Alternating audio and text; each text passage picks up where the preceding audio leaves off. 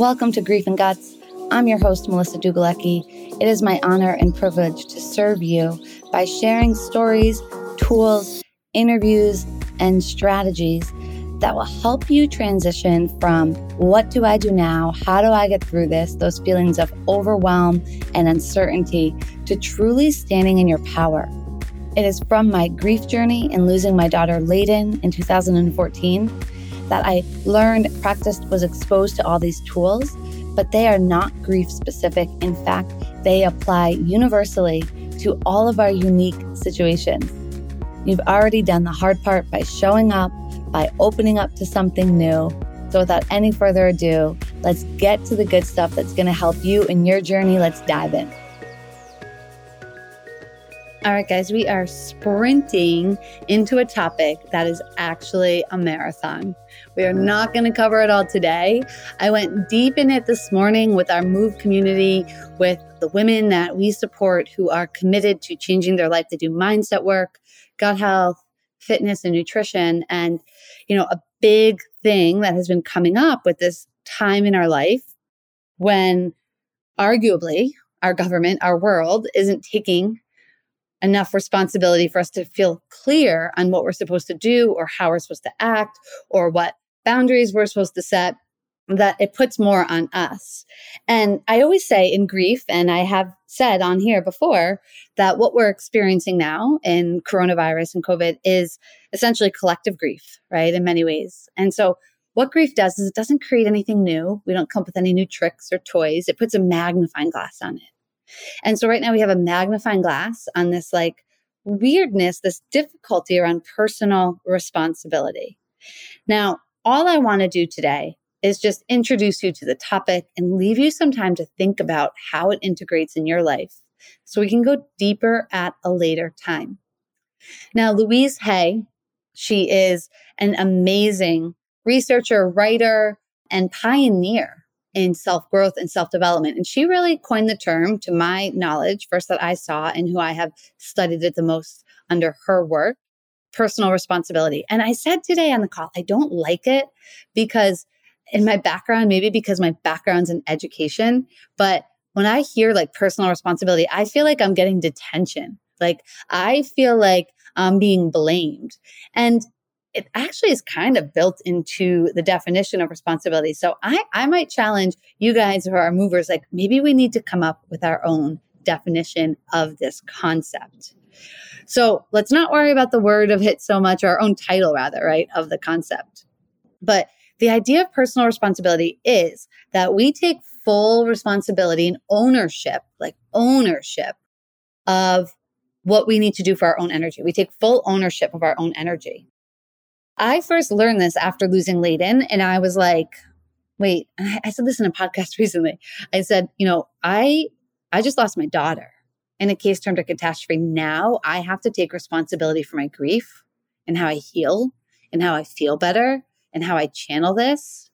No, right? All I wanted was for other people to take care of me and carry my grief for me. I did not want to carry my grief. So I can tell you firsthand, it was only because I carried my grief, not on my own. I want to be very clear with that.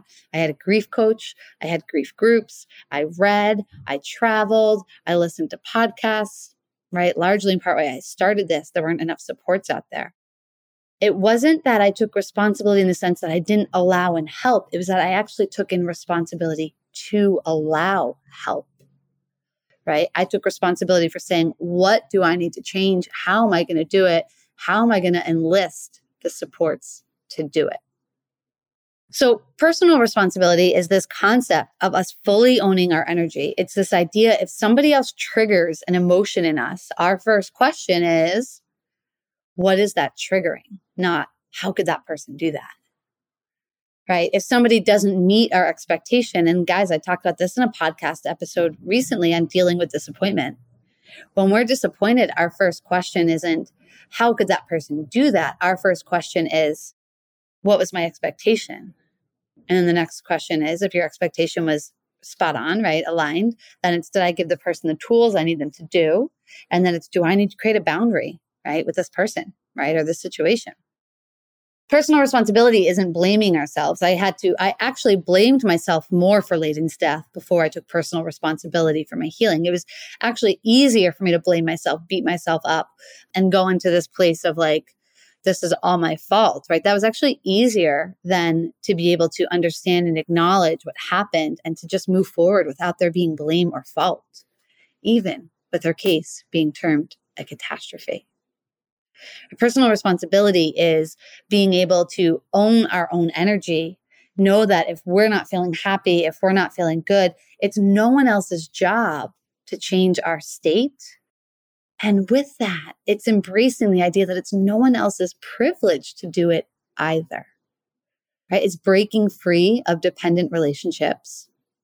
That was something I had a history of. It's establishing boundaries. That was something I didn't do well. So I'm sharing this because I don't want anyone to hear this and put shame or guilt on themselves and say like, oh, why don't I do this? What's wrong with me? It's a process. We're not conditioned in our world to take personal responsibility. In fact, our world undermines our ability to do so. Our world tells us you need so-and-so to come into your life to live happily ever after. You need this designer bag to show your status. You need this number of garage doors to show that you've made it. You need X amount in your bank account, X amount on your scale. Our world puts the responsibility everywhere else for our happiness. And then we wonder why we're not happy. And what I want to do, what I want to hold space for is for you guys to recognize it's all about our energetic state inside, right? And it's knowing that it might be our responsibility to have a difficult conversation.